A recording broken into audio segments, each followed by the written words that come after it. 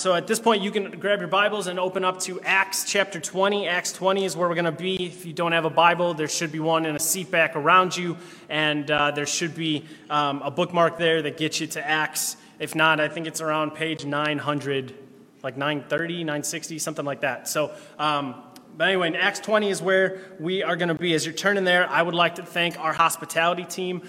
They come and they're early and they come to set up and to clean up and to greet us at the door and to welcome us and to answer questions and to generally just try and make this place feel like home. I think that anybody who has been a part of CF for an extended period of time, the reason you have been part of this church, one of the many reasons, is the community feeling, the family feeling, the engagement that we have developed here, and that a large part of that has to do with our hospitality team. So thank you to everybody that serves on that team. If that's something that interests you, it is being able to come and greet people and to answer questions and just generally kind of help create a space of family and rest in this place. If that's something that kind of speaks to your heart and you want to get involved, that's a great place to do it. That's a great place to get to know a lot of people because everybody walks in, you got to greet everybody. So if you are looking for a place to invest and get involved, we'd love to have you on the hospitality team. You can use those Connect cards that I talked about earlier. You could circle hospitality on the back and put your name on it and leave it in the offering basket in the back, and we will get you connected with Monica so that you can get figure out what that looks like and get trained and get in the schedule. So we'd love to get you plugged in and connected in that way. So Acts 20, like I said, is where we're going to be this morning. There is a musical called Hamilton. It was a big deal a couple years ago. And so in it, there is a song between George Washington and Alexander Hamilton in which Washington tells Hamilton, I'm not going to run for re-election. I'm done being president. I'm not going to try and be president any longer. And Hamilton says, I'm sorry, what? And they go back and forth, and Washington is trying to tell Hamilton, these are the things I want to focus on, these are the policies and the ideas I want to focus on before my time as president is over. In the beginning of the song, Hamilton is trying to convince Washington, no, you can stay on, you can keep serving, you can stay, please don't go. And finally, Hamilton asks, why do you have to say goodbye? Why do you have to leave us? Why do you have to stop leading this country? And Washington responds and he says, if I say goodbye, the nation learns to move on and it outlives me when I'm gone. And so the rest of this song is we're going to teach them how to say goodbye. We're going to teach them how to transition leadership. We're going to teach them how to move forward when the main focus, Washington at this point, right, you know your American history, after we get our independence, Washington is the guy. He's leading this country for a long time as president, and finally he steps aside. And the nation had to learn how to switch and how to go from one leader to the next, and had to learn how to move on, even though the person that they most identified with leadership, the person they most looked to for guidance, was gone. In today's passage, we see this happen in the church in Ephesus. We see a bit of a different side of the Apostle Paul than what we've been accustomed to in the book of Acts. This passage we're going to look at this morning is actually the only time in the book of Acts in which the group that is being addressed are all Christians.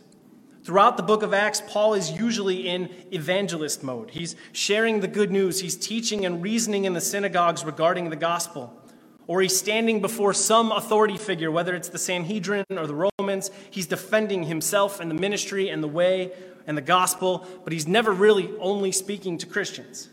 But here, in this passage this morning, he isn't Paul the evangelist and he isn't Paul the apologetic. He's Pastor Paul. He's speaking to these leaders of the church who he has been with for 3 years. He had spent more time in the church of Ephesus than anyone and anywhere else he had gone. He spent most of his time here. He has a heart and love and deep relationship with these people. In verse 16, we see that Paul is traveling. He's trying to get to Jerusalem. We talked briefly last week about how from this point on, Paul wants to go to Rome. Paul wants to get a chance to speak to Caesar.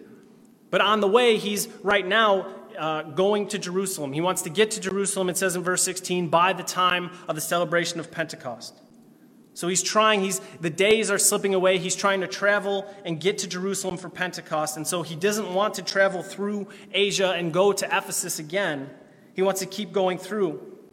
And the reason he doesn't, I think, the reason he doesn't want to go back to Ephesus, the reason he avoids that city is because, like I said, he's on the clock. He's only got so many days to get to Jerusalem by the celebration. And he knows that if he goes to Ephesus, because of the relationships, because of the heart, because of the way they love him and he loves them, he would get stuck in what we know as the Midwest goodbye, right? Like, he would get stuck there and people wouldn't want to let him leave. Like, you go to a party, you hang out with your friends, you say goodbye, you put your coat on, and then like 30 minutes later, you actually leave, right? The Midwest goodbye, you guys don't know this?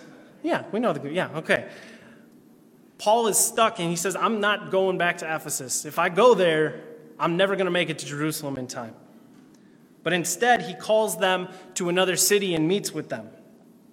Instead, he has this out-of-town meeting with the elders of the Ephesian church, and in this address, he focuses on the past, the ways that he has served and led. He focuses on the present, where his heart and mind and spirit is, and he focuses on the future, what is coming for them as he transitions, knowing he's never going to see them again. And so this idea of the past and the present and the future, these are going to be our anchor points for this morning. So I'm going to pray, and then we will jump into Acts chapter 20. So please bow your heads and pray with me. God, we thank you for this morning, and we thank you for this chance to gather and to enjoy your presence, to enjoy your word, to enjoy this opportunity even in prayer to speak with you, to fellowship together, to encourage one another, to be together. God, we pray for the kids of Grace Place as they are upstairs, and we pray that you would continue and that you would speak to them and reveal yourself to them.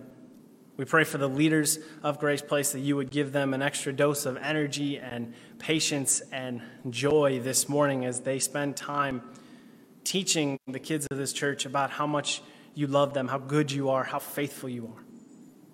And God, as we pray for the kids of this church, we ask that you would reveal yourself to them and save them at an early age. God, we on this Sunday, this Sanctity of Life Sunday, we pray,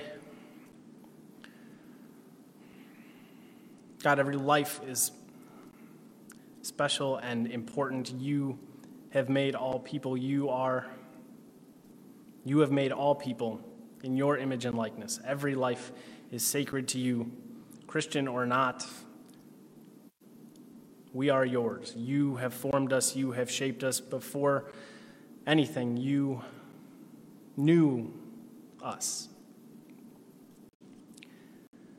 God, on a day like today where we remember and we think about how precious and important life is, God, we lift up those who have lost lives of young ones. We lift up those places in this country, in this world, where life is taken for granted.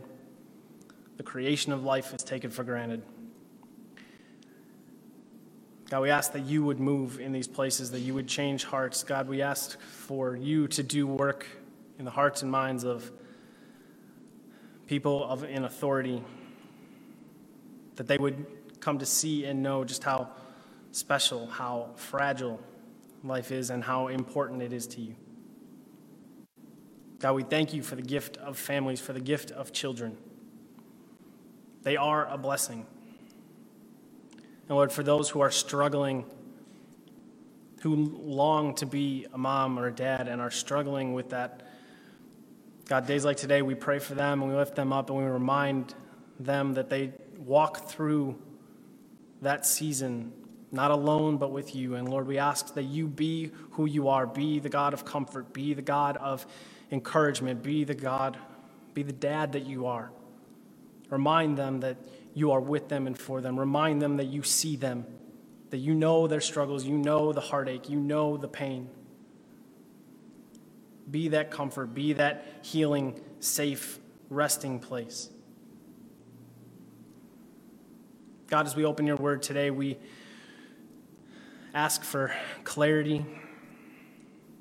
We ask for the places and the things we can't see, that you would show them to us. For the things that we can't understand, that you would reveal them to us. For the things that we have trouble believing, that you would help us to believe. Help us to hear, and not just hear, but respond to your word this morning. God, as I preach, let the words of my mouth and the meditations of all of our hearts be glorifying to you. We pray these things because of Jesus and in his name. Amen.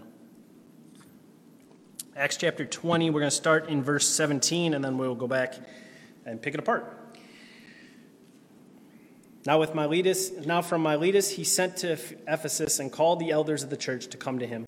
And when they came to him, he said to them, "You yourselves know how I lived among you the whole time from the first day that I set foot in Asia, serving the Lord with all humility and with tears and with trials that happened to me through the plots of the Jews. How I did not shrink from declaring to you anything that was profitable and teaching you in public and from house to house, testifying both to Jews, to Greeks, of repentance towards God and of faith in our Lord Jesus Christ. And now, behold, I am going to Jerusalem, constrained by the Spirit, not knowing what will happen to me there, except that the Holy Spirit testifies to me in every city that imprisonment and afflictions await me. But I do not account my life of any value nor as precious to myself, if only I may finish my course and the ministry that I received from the Lord Jesus, to testify to the gospel of the grace of God. And now, behold, I know that none of you among whom I have gone out proclaiming the kingdom will see my face again. Therefore I testify to you this day that I am innocent of the blood of all, for I did not shrink from declaring to you the whole counsel of God. Pay careful attention to yourselves and to all the flock in which the Holy Spirit has made you overseers, to care for the church of God, which he obtained with his own blood. I know that after my departure, fierce wolves will come in among you, not sparing the flock. And from among your own selves will arise men speaking twisted things to draw away the disciples after them. Therefore be alert, remembering that for 3 years I did not cease night or day to admonish everyone with tears. And now I commend you to God and to the word of his grace, which is able to build you up and to give you the inheritance among all those who are sanctified. I coveted no one's silver or gold or apparel. You yourselves know that these hands ministered to my necessities and to those who were with me. In all things I have shown you that by working hard in this way we must help the weak and remember the words of the Lord Jesus, how he himself said, "It is more blessed to give than to receive." And when he had said these things, he knelt down and prayed with them all. And there was much weeping on the part of all. They embraced Paul and kissed him, being sorrowful most of all because the word he had spoken, that they would not see his face again. And they accompanied him to the ship. Past, present, and future. That's our anchor points for this morning. And so Paul begins, and he calls these elders together. He has them meet them in a town, like I said, outside of Ephesus, about 30 miles south in a town called Miletus. He doesn't call everyone, though. He doesn't call the whole church to come visit him. He calls specifically the elders. In this whole passage, in these verses that we just read, Paul uses many different words to refer to the same group. He calls them elders, presbyters. Verse 28, he calls them overseers, which is where the word in the Greek is where we get our word for bishop. And also in verse 28, he says, care for the flock before you. And that's the verb to care is to feed, to shepherd. He's basically telling them, shepherd these people. Elder, overseer, shepherd, pastor, these things are all interchangeable in the New Testament. They are the leaders of the church. And when we say leaders of the church, at this point, the group is so big, they aren't meeting. They don't have a big meeting place like we do. They were meeting mostly in house churches. And so when he calls these elders, he's calling together the leaders of these house churches, multiple ones in different places, and they are serving together.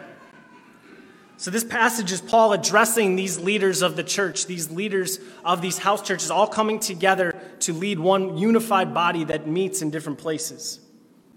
And so he addresses the leaders, and this whole passage is directed at them and is really for them. And so I know some of you might read that and hear that and say, okay, well, I'm not an elder. I don't have any plans to be an elder, or I'm not qualified to be an elder, so why do I have to listen? Why does this matter? Well, it matters for the same reason that when you're single, you don't skip the marriage verses in the Bible, or the fact that just because you are no longer under the law, you don't just ignore the Old Testament. Paul writes to Timothy in 2 Timothy 3, and he tells him all Scripture is breathed out by God and profitable for teaching, for reproof, for correction, and for training in righteousness, that the man of God may be complete, equipped for every good work. All of Scripture is helpful. All of it is revealing the character and will of God to us. Also, you are part of the Big C Universal Church, and you are either a member at this church or at some point will be a member of a church. And if you're going to be under the leadership in a church, you should probably know what biblical leadership actually looks like, right? We are one body, one unified collective body of Christ. It is all of our responsibility then, when we see the leadership of the church working and functioning in the way it should be, in line with Scripture, to celebrate and affirm that. And when something is out of whack, when leadership is stepping outside of the bounds of Scripture and outside of what Scripture is calling them to, that we as the body, whether or not you are in a position of authority, to call that out, to address that, and to bring that to the front. But again, in order to do that, we got to learn what Scripture actually says about leadership. In a sense, this morning, as we examine some, not all of what it means to be an elder in a church or a leader in the church, we are putting, to a degree, our own leadership, current and future, kind of under the microscope. People choose churches for a variety of different reasons. My hope is that, and I don't think it's always the case, but my hope is at the top of that list should be the character and leaders within that church. Can you submit to them? Can you follow them as they lead the church? This passage is a pastor sharing his heart and his joy and his passions and his burdens for these people. He tells these elders, this is what I have done, this is how I've done it, and now it is your turn to go and carry that on. And so he starts with the past in verse 18. He says, you know how I lived. I think it's telling that Paul's very first point in addressing these leaders has to do with character. He didn't start with, you know the kind of show I put on. You know the kind of business plan I put together. You know the kind of events that I hosted. He says, you know how I lived. You know me. With all humility, with tears, in good and bad, you know me. Paul was with them, as I said, for 3 years at that point. He didn't hide from the community. He didn't avoid the people. He was with them. He engaged with them. He lived among them. They were invested in his life. He was invested in theirs. Much is often made, rightly so, of the imagery of pastors as shepherds. Paul does it here. And one of the things about shepherds is that shepherds lived with the sheep. They slept out in the fields, out in the wild with their flock. Being a shepherd was not a 9-to-5 gig. It wasn't, okay, I'm done. It's the end of the day. I'm going to go home. If you were a shepherd tending your flock, when the day was over, you lay down with the sheep. You were basically a nomad. Your primary company was your flock, which inevitably led to shepherds smelling like sheep. They smelled like the wild. They smelled like they'd been living outside because they had. They were so connected to their flock, the flock was literally rubbing off on them. So it should be for the leaders of a church, that they are connected to a church body in such a way where the people rub off on the leader and vice versa, where the people are invested and engaged, they are connected together. Elders are to engage with the community. They have been called to lead, to be invested in their lives. Not only does it make people feel loved and cared for, but it gives the people a chance to truly know the character of the elders. Specifically when it comes to CF, if you don't know Daniel and Dave and Wayne or myself, if you don't really know them personally, you don't know their character and their heart, why? We're a small enough church. It's not like it's hard to find them. They're not going to get lost in this crowd. If you want to know them, if you want to be known by them, like any other relationship, maybe you got to take the first step.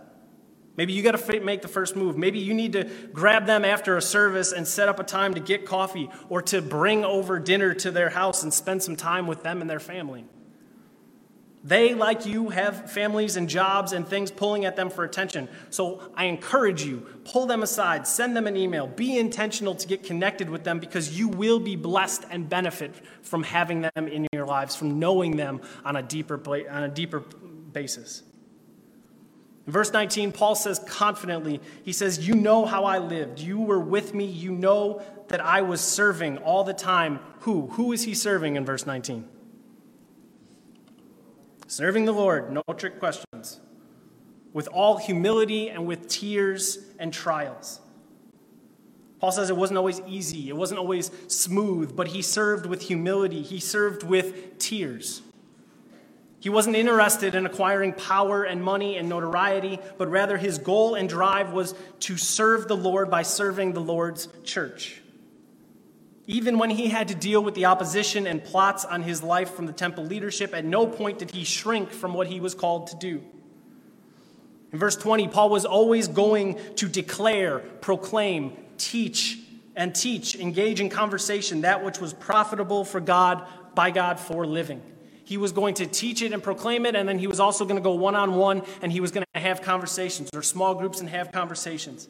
It didn't matter if it was in public or in a more intimate, private setting. It didn't matter if he was in the temple or house to house. It didn't matter if the people listening to him were Jews or Greeks or both. Paul was always going to preach the same message. Regardless of who the audience was, his message stayed the same. Repent from your sin, turn to God, and put your faith in the Lord Jesus Christ.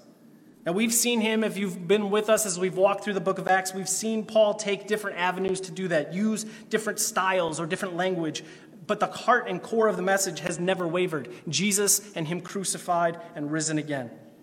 Paul preached that salvation comes by grace alone, through faith alone, in Christ alone. He called people to admit their need for a Savior, believe Jesus is the Son of God who died for their sins, and choose for him to be their Lord and Savior. He proclaimed the gospel at every turn, in every possible way.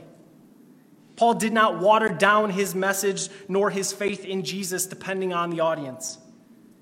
Paul had been transformed by the gospel. He had been given a new heart and a new mind. Paul was taken from death to life, from enemy of God to son of God, from helpless and hopeless and lost to redeemed and chosen and accepted. He wanted at one point to tear down and wipe out the Christians, and instead he has become a church planter and proclaiming the gospel in every possible way.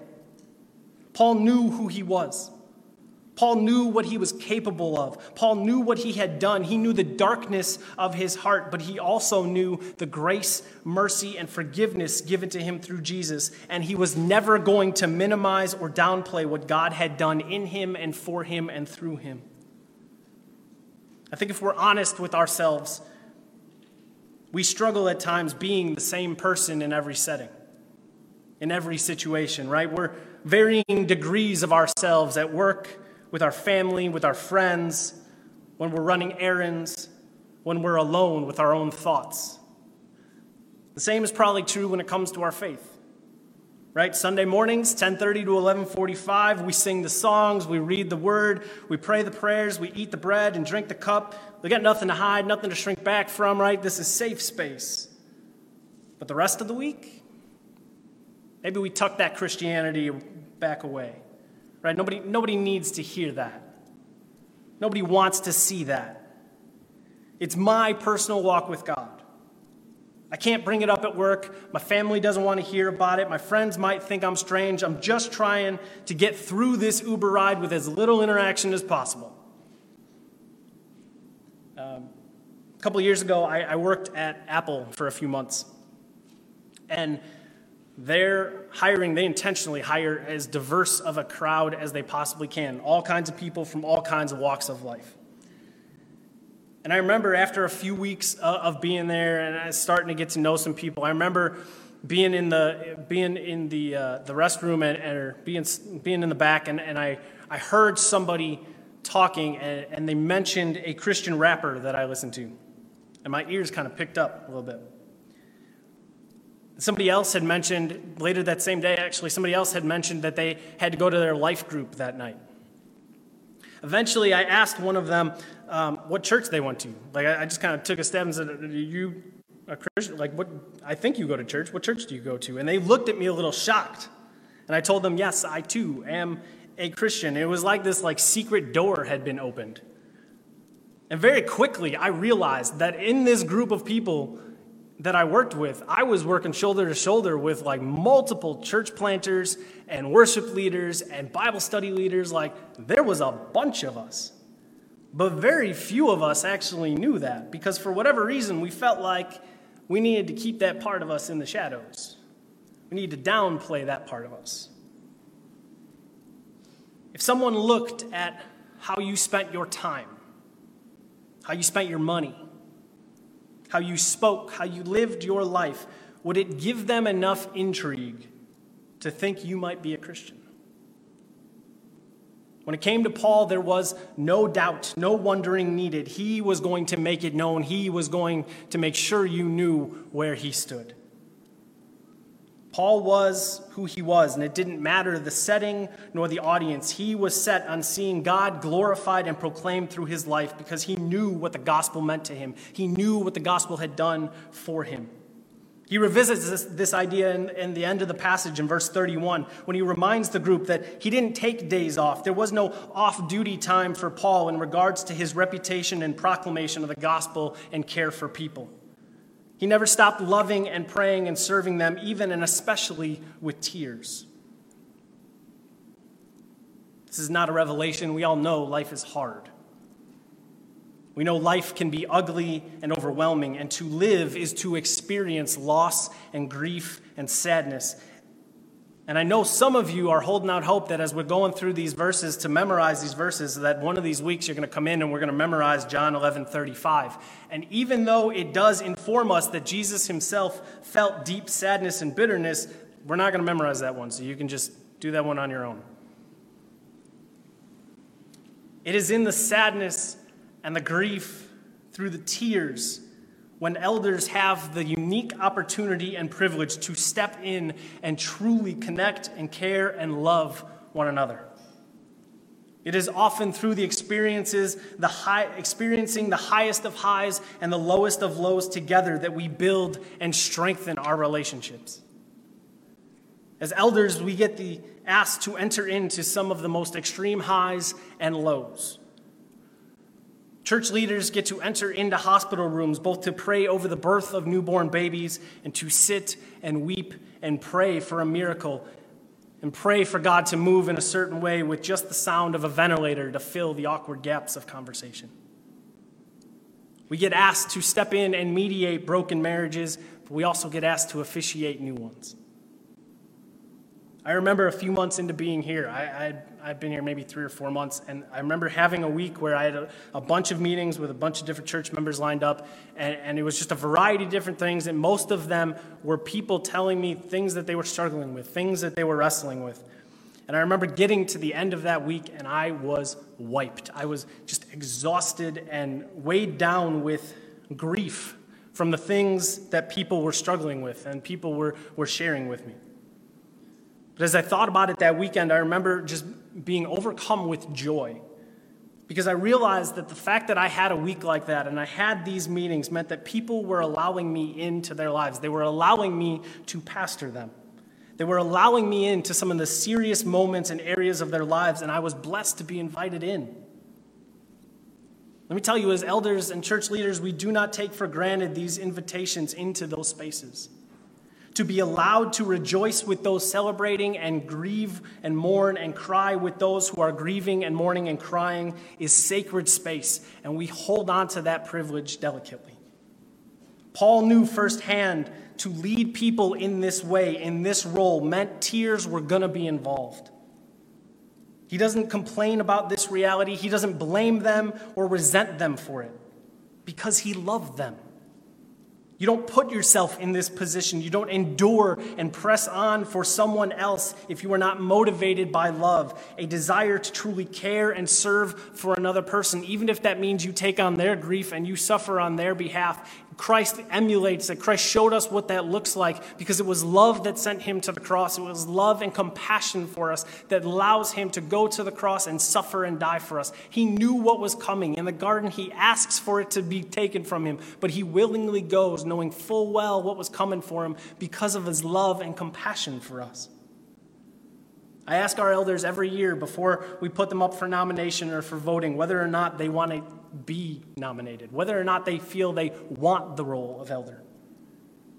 Because if someone is serving as an elder not just out of duty, just out of obligation, just because this is what I have to do, or because they're just excited that they got asked, oh, somebody wants me in leadership, I'm going to say yes. If those are the motivations, then the weight of this role will crush them into powder. At a certain point, you got to want the job.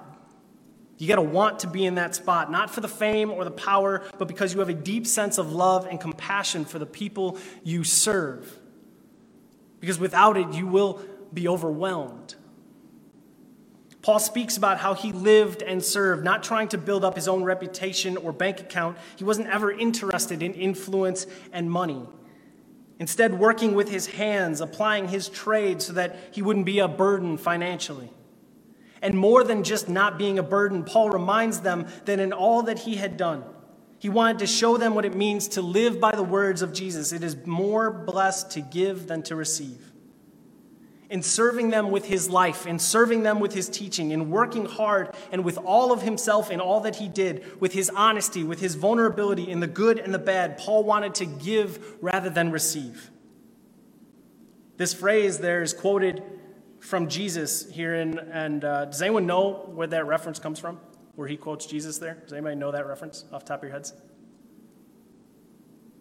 You shouldn't, because it doesn't appear in the Gospels anywhere. Trick question. I did give you one trick question. As John writes at the end of the gospel, of his gospel, Jesus did and obviously said many, many more things than were recorded in the Gospels. He is not a character who only lives in the confines of the covers of your Bible. He lived a full and complete life, and so he said and did things that aren't recorded for us. But this sentiment, it is more blessed to give than to receive, echoes much of what Jesus did say that is recorded in the gospel, specifically places like Mark 10:45. For even the Son of Man came not to be served, but to serve and to give his life as a ransom for many. Why does Paul spend time remembering his time with these elders? Don't they know what he went through? They were there, like he says. Why does he spend so much time here? Because he says in verse 25, Paul believes he's never going to see these people again face to face. He will obviously correspond with them. We have the letter he writes to the church in Ephesus, but Paul has no plan to go back to this area. His plan here is he's going to go on what he thinks is going to be a short trip to Jerusalem, and then he's going to head to Rome and set up base there. And so he's telling these leaders here, here's what I did. Here's how I led. Remember and do likewise. Now, he's not saying, look at me rather than look at Christ, or follow me rather than follow Christ, but rather he is saying, and as he tells the church in Corinth in 1 Corinthians 11, be imitators of me as I imitate Christ. Elders are to be the kind of people worth following, the kind of people who know that they serve a God who is worth dying for, who believe a gospel that is worth being changed for, and they live a life worth imitating. Jeremy Ryan writes about this role of elders in his book, and he says, a church should be able to direct a newborn believer to an elder and say, do you want to know what a real Christian should look like? Then look at him. To put it another way, an elder's job involves shepherding by being as well as by doing. Elders pastor churches not only by what they do, but also by who they are. And without the being, the doing falls apart. Find someone who is following Christ and follow them. Learn from them. You have the opportunity, you have people in this church who have been doing it longer than you. Go ask questions. Go approach an elder and say, I see things, I just want to learn. I know I've talked about this before. I've had the benefit throughout my life of being in relationship with a bunch of different people, youth leaders and church leaders and elders and professors who have allowed me just into their lives and invited me in. There was one elder at the church I grew up in who I was at a park. They were playing a softball game. The church was playing a softball game, and I was there to watch. And this elder is up to bat, and he swings and he crushes this ball. I mean, this thing is long gone. If there were fences, it would have gone over, but there weren't. So it just goes far. And he's running to first, and this is clearly going to be a home run. And as he's making his way from first to second base, he starts to limp a little bit, and he starts to kind of trip over himself, and he kind of rounds second, and I was standing behind third base, so he's running from second to third, and so I see his face, and it's beet red, and he's like, it's a noticeable limp, and it's more of a hobble at this point, and about halfway between second and third base, he is now crawling and basically just kind of falls on third base. The ball comes in, it's actually a real close play at the plate, but he barely touches third base, and is just kind of lying there, something bad had happened. Clearly, the play is done, and we kind of get him off to the side, and we help him walk over. I think he blew out his quad or his knee, I can't remember, but he couldn't put weight on his leg at this point. And we get him set up on a chair, and we put his leg up, and somebody's getting ice packs, and he's in immense pain, but he's like a dude, so he's just not letting anybody know it, but you can see it in his face, and you can hear it in his voice, but he's gripping, and he's in extreme pain. And his son, one of his sons came over, and at the time, his son was probably 8 or 9, was totally oblivious to what was going on. He had been playing in a tree or something, and just came over and saw his dad, and just came over and was, "Dad, what are you doing? Dad, what's going on? Hey, did you see me flip?" And he was just like around and just being an 8-year-old boy around his dad. And I watched this elder, I watched Mike just have patience, and I knew he was in immense pain, but he wasn't sharp, he wasn't short, he didn't ignore or push away his son. He was just with him and just engaged with him as if nothing had happened. And I remember seeing that and saying, man, that's the kind of dad that one day I want to be that guy. I want to be that guy who can just be present and love people, even when it hurt, even when he could have very easily pushed his son away and just asked for space. He was just with him and loved and cared for his son. Find people who you can see God working in them, and then just go put yourself around them. Ask to be around them. Ask to engage with them. Ask to learn from them. It doesn't have to be a formal thing. Just say, hey, can I come over? Can I bring you a pizza, and can we just hang out? Paul wants the elders to remember what he did as an example for them moving forward. To be genuine and to never shrink from the gospel, to walk with people in the hard places of life. Paul doesn't just try to instruct and encourage them from his past, though, because even in his present circumstances, there is something for them to learn. He talks about the past, but he also talks about the present and where he is right now. In verse 22, he says that he is constrained by the Spirit. He is dead set on getting to Jerusalem for the celebration of Pentecost. I think it's interesting. Pentecost has happened. We're like 25, 30 years from when Pentecost happened, when Acts 2 happened. And already in those 25 to 30 years, it has become a celebration of remembrance for the church. He says he is constrained by the Spirit. He is following what the Holy Spirit has told him and guided him towards. He expresses his own lack of knowledge about what awaits him. The only thing he does know that's coming is that what's waiting for him is imprisonment and afflictions. He doesn't just assume that's coming. He isn't told by a mystic or some fake fortune teller. God tells him himself, Paul, here's what's coming for you as you move forward. Pain, affliction, imprisonment. He knows for sure that as he continues to Jerusalem and eventually Rome, it will not be easy, which is saying something considering how much pain and infliction and imprisonment he has already endured, right? We saw the one chapter where they take him outside the city and they stone him so badly they think he is dead. He's left for dead on the side of the road. And then he picks himself up and he goes back to preaching the gospel. But Paul has seen some stuff and experienced some stuff, and God says there's only more of that coming. And so Paul had a choice. He could bail. He could walk away. He could give up and just stay put in one of these cities. He planted a church. He could stay in Ephesus. He could go back to Antioch. He could just hole up somewhere and live out his days as the local teacher, and everybody would love him and take care of him. But that's not how Paul thinks. Verse 24, instead, his response to this news from the Holy Spirit is an acceptance and focus. I do not account my life of any value nor as precious. He isn't a masochist. He's not depressed or hate himself. Rather, Paul, like an accountant, what it said in one commentary, Paul weighs out life before him. On one side of the scale would be a life of comfort, quiet and comfortable and free of affliction and imprisonment and hardship, one of ease. But if he were to follow that life would also come with it the reality that he would be in rebellion against God and so then be the subject of God's discipline.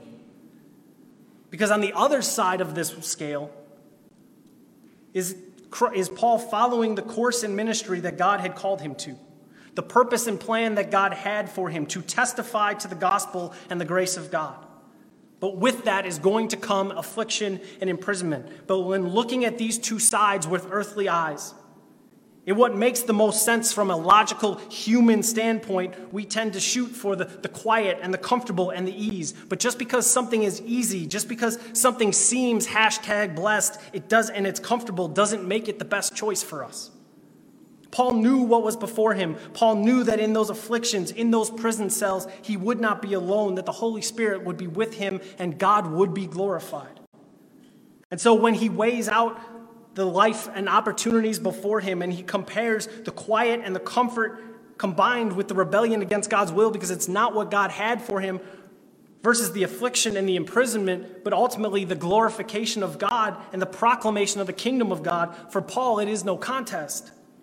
Paul's love and admiration and dedication to live his life for Christ superseded everything else.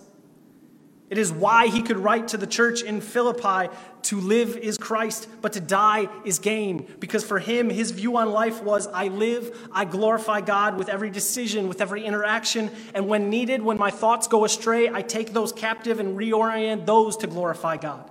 I am driven and led to make much of God always, and if along the way I lose my life, I get to go home and be with Christ, which is a gain for me. You see, we see already here in Acts 20, death is on Paul's mind already. He's thinking about finishing his course well, running the race and finishing well. That's his desire. With whatever time God allows him, he will run this life, run this race hard. He is full speed ahead. It's why he can say in verse 26 that he never shrunk from what was before him. He knew he gave every possible person, every possible opportunity to hear the gospel and believe. He understood what we need to remind ourselves, that it is not our responsibility to convert anyone, to save anyone. That is the work of the Holy Spirit. We share the gospel. We point people to Jesus, and we let the Holy Spirit do the work in their hearts. Paul says he's done that, and he will continue to until his race is over. Paul told them to remember how he lived and how he ministered among them so that they might do likewise. And here he is still modeling in the present for them what it means to live by the Spirit, to be driven by the Spirit. As we engage with God's word, as we get more in tune with the Holy Spirit and listen and pay attention to the Spirit's leading in our lives, at times we are going to be led into hard spots. We're going to be made uncomfortable and even face affliction in certain regards. It is in those seasons, in those moments where we will be served to be like Paul, to consider the sweetness of knowing God as far superior to anything in this world. When Paul later writes to these Ephesians, he will offer to them one of his prayers for them in Ephesians 3, that they may be strengthened with power through his Spirit in your inner being, so that Christ may dwell in your hearts through faith, that you, being rooted and grounded in love, may have strength to comprehend with all the saints what is the breadth and length and height and depth, and to know the love of Christ that surpasses knowledge, that you may be filled with all the fullness of God. Paul was rooted and grounded in love. Paul compared the breadth, length, width, height, depth of the love of Christ and compared it to the trials and tribulations he had already experienced and that which he knew was to come, and still there was more value and worth in knowing Christ, in walking with Christ, in trusting Christ, in believing Jesus, in loving Jesus, in enjoying Jesus, in celebrating Jesus, and abiding in Jesus. There was far greater worth for him than in any suffering that he had or would experience. Paul trusted the Spirit's leading in his life, not that he didn't make plans. He did. He had plans to go to Jerusalem. He had plans to go to Rome. But he allowed the Spirit to alter those plans when needed. He knew that God knows what is best for us, and if we are willing to trust and listen and obey that leading, we will be led into what is best for us as well. I said elders in this church, in the church, get to experience very high highs and very low lows. Elders also, by the nature of being upfront, by being the ones who make decisions, who being the ones leading the way in churches, they suffer the slings and arrows of opposition and resentment and jealousy and betrayal. These things can come from any number of different places within and outside of the church. It is the role of the elder to be the first into spiritual battle, to lead the church, to be the front lines, to serve and prayerfully protect those who they have been governed to lead. This role, by its nature, opens them up to spiritual attacks, ones that come head-on from outside of the church, and sometimes attacks that come from behind, from the very people they are asked to lead.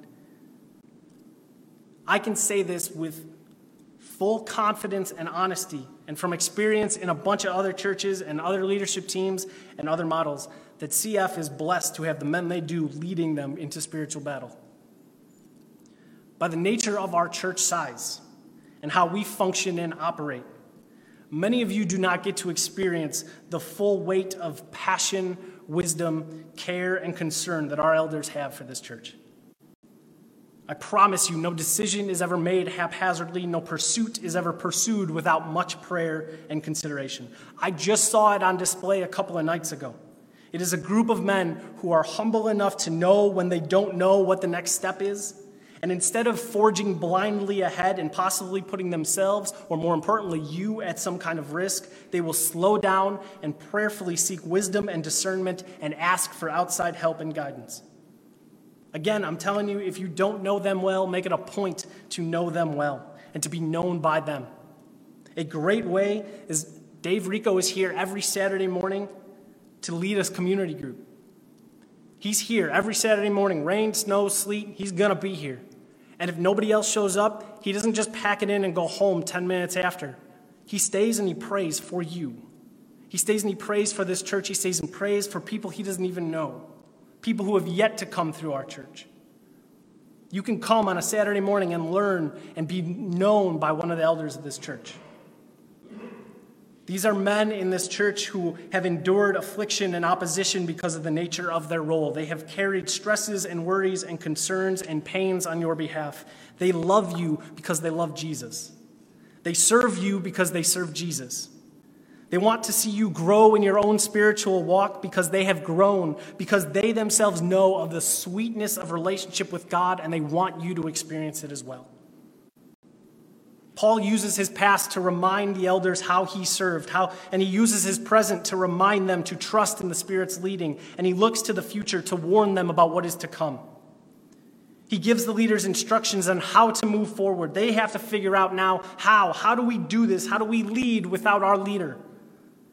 In verse 28, he says, I want to just read it, not summarize it. Verse 28, he says, pay careful attention to yourselves and to all the flock in which the Holy Spirit has made you overseers, to care for the church of God, which he obtained with his blood. Pay careful attention to yourselves. Again, his first piece is character. Pay attention to your character and to the character and soul of those entrusted to you. Shepherd it, it says. Care for it. Feed it. That's why we do what we do. And everything we do in this church is grounded in the Bible and prayer. It's why we do things like memorize scriptures and devotionals and seasons of fasting and prayer, because everything we do is going to be grounded in God's word. It's feeding. The job for us as leaders of the church is to make the food, to set the table and invite you to eat, to tell you why it's good, but we can't make you eat. I think I can speak for all of our elders as a whole and say that it is our hope and prayer that through being at this church for however long you are here, that you would come to know enough about God, both intellectually, but more importantly, experientially, that when you run into the trials and hardships of this world, you will have peace. You will know who God is, not just facts and figures about him, but know him intimately and trust and rest in him. But we also know, I know that we can't make that happen for you. We can offer you the food. We can invite you to come to the table and tell you why it's good and tell you why it's good for you. But your growth, your spiritual maturity is for you to grow into. It takes you having a relationship with God on your own, growing and knowing him more and more every day, moment by moment cultivating that relationship. And as you do, you will find just how trustworthy God is. We as leaders will do everything we possibly can to offer everything we possibly can to help make that happen. We echo Paul's words to the church in Thessalonica in 1 Thessalonians 2:8. So being affectionately desirous of you, we were ready to share with you not only the gospel of God, but also our own selves, because you had become very dear to us. Paul warns these Ephesian leaders that he knows how this is about to play out. In verse 29, he says, I'm going to leave you, and wolves will rise among you, those seeking to hurt and destroy, those who share twisted things to draw away disciples. It's a similar warning that Paul gives to Timothy in 2 Timothy 4. For the time is coming when people will not endure sound teaching, but having itching ears, they will accumulate for themselves teachers to suit their own passions.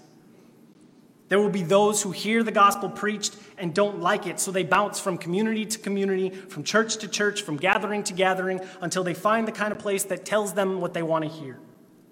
It is the role and job of the shepherds to preach the gospel, and that's going to offend some people, and that's okay. Paul speaks about wolves among you, means not even just from within the church, but among the leaders, wolves will come. And so it is on the church to make noise, just as if we're going to go with this pastor analogy, if the elders are the shepherds and the church is the flock, is the sheep, when a wolf enters into the herd, the sheep are going to start making noise. The sheep are going to alert the shepherd that something is wrong. There's one of me, there's 4 elders in this church, and there's 30 to 40 people in this church. I don't know, 65 if you count Grace Place. There's kids getting added to that every week. As you engage and live and connect and commune and engage with one another and get to know one another, Paul says, pay attention. Be alert. If you hear or see something, if something doesn't add up, if there's someone leading, someone teaching, someone saying something that doesn't quite line up with Scripture, someone actively trying to hurt and twist the word of God, say something, bring it to the elders' attention. Now, there's a difference between someone who's still learning and processing and someone who is actively trying to hurt, trying to deceive. Those things are different. And if someone is actively trying to hurt and deceive, then you bring it to the elders' attention. But to be alert, to pay attention, you got to know what you are alert for. Be alert for those who are trying to intentionally lead you astray or cause chaos and confusion.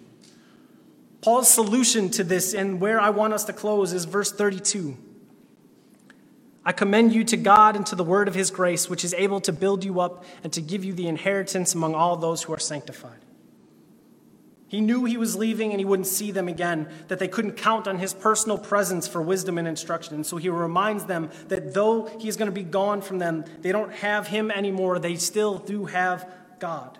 I commend you. I entrust you. I give you over. I leave you to God and his leadership. You have the Holy Spirit with you, Christian, to guide and lead and shepherd and comfort you.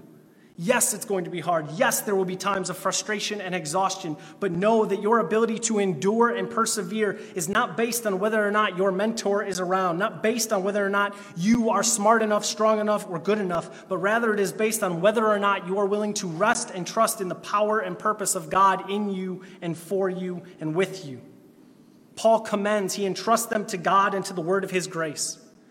Our ability to connect with and speak with God is powerful, and it is a privilege, and it is good. And to go with that, the revelation of God in his word, the reading of God's word, and engagement in prayer, these things go hand in hand.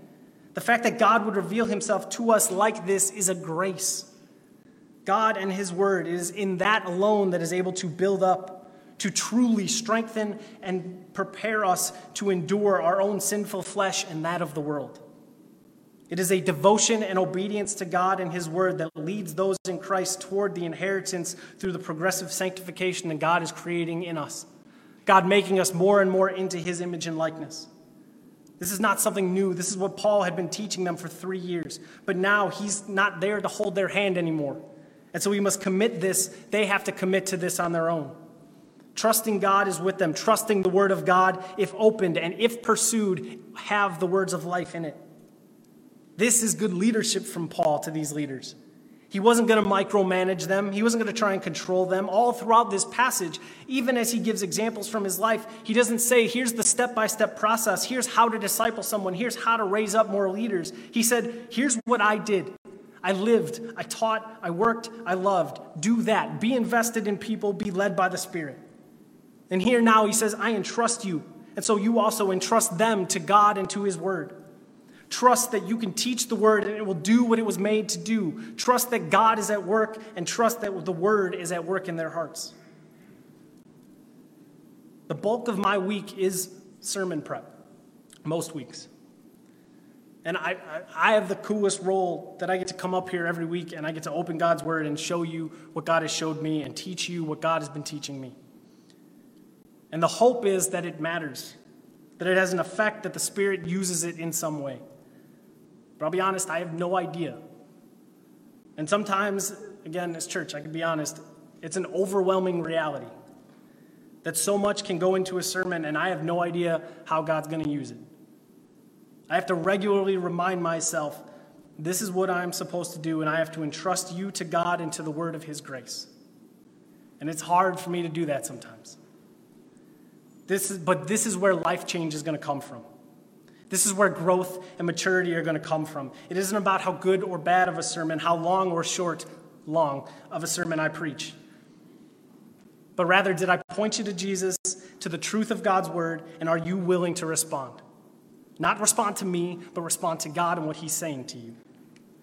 And then from there, I get to walk off this stage and just trust God's doing something. So even that is me trying to grow in my own walk with God, to trust that he's going to move. It's not about a building or a program or a class or a person that is going to be the thing that develops you into a mature, God-honoring, God-fearing, God-loving, Christ-proclaiming, Spirit-led man or woman of God. It's him working in you.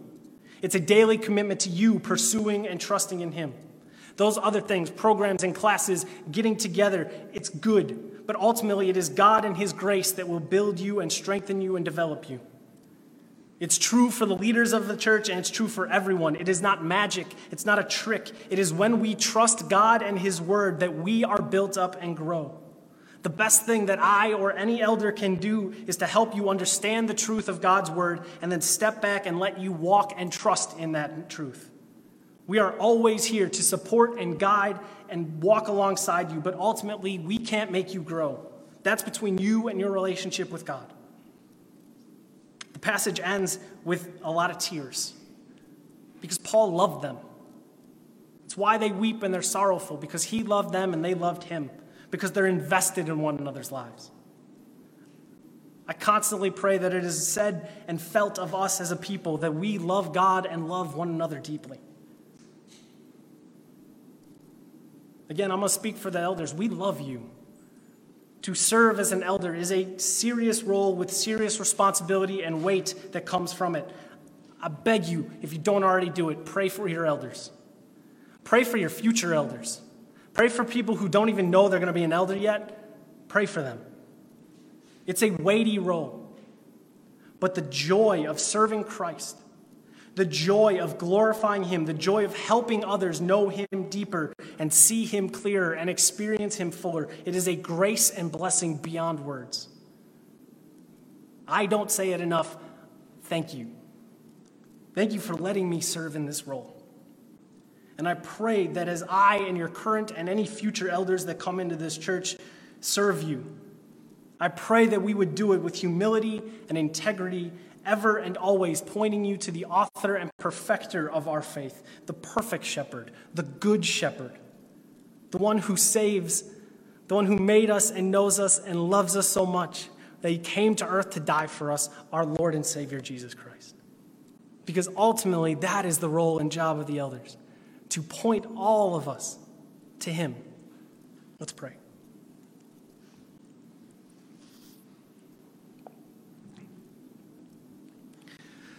God, we thank you for so many things. We thank you for being the God of relationships,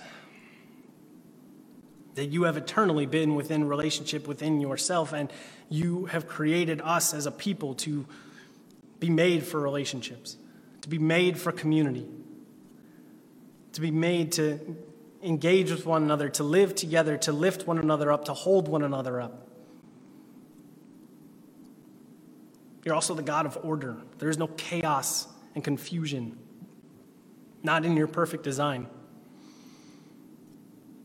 And part of that order, part of that deliberateness and intentionality is you have set up people to lead as leaders in your church, to shepherd and to love and lead and care and provide and protect.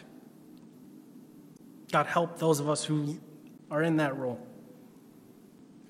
God, I pray for Dave and for Wayne and for Daniel, that you would protect them and watch over them, that you would give them wisdom and discernment and patience. God, I pray for the pastors and elders around our city, around our country, around the world. God, you have raised up people to serve in that role, to lead. Help all of us to keep our eyes and our hearts focused on you, fixated on you, running our race toward you, with you being the finish line, you being the thing that we are running toward. God, help our church to grow together, to grow in knowing you deeper, experiencing you more and more. And Lord, I pray for those who, even in this moment, don't think they could or should be an elder, that idea has never even crossed their mind, that even right now it's not on their minds. Lord, I pray for those people, but you have a plan for those who might not know it yet, but are one day going to step into this role. God, I pray that you would protect them. I pray that as they experience the highs and the lows of leadership, God, that you would watch over them and that they would get to enjoy the great joy of getting to walk alongside your people, to lead your people and to love your people and to point them to you. God, ultimately, if what we're doing is just trying to gain numbers, just trying to gain popularity and influence, it's going to fail, it's going to fall apart. But if what we are doing, if what we are driven by is to know you, is to be more Christ-like and proclaim Christ, to make much of you with every turn and every interaction and every thought, you will be glorified, and more people will come to know the goodness of you. God, I pray that as we lead this church, you would help us to set the example on how to pursue you, and that we as a body would be able to be known as people who love God and love one another. And through that love, we would be the lights of the world you have made us to be. We praise you and thank you. Amen.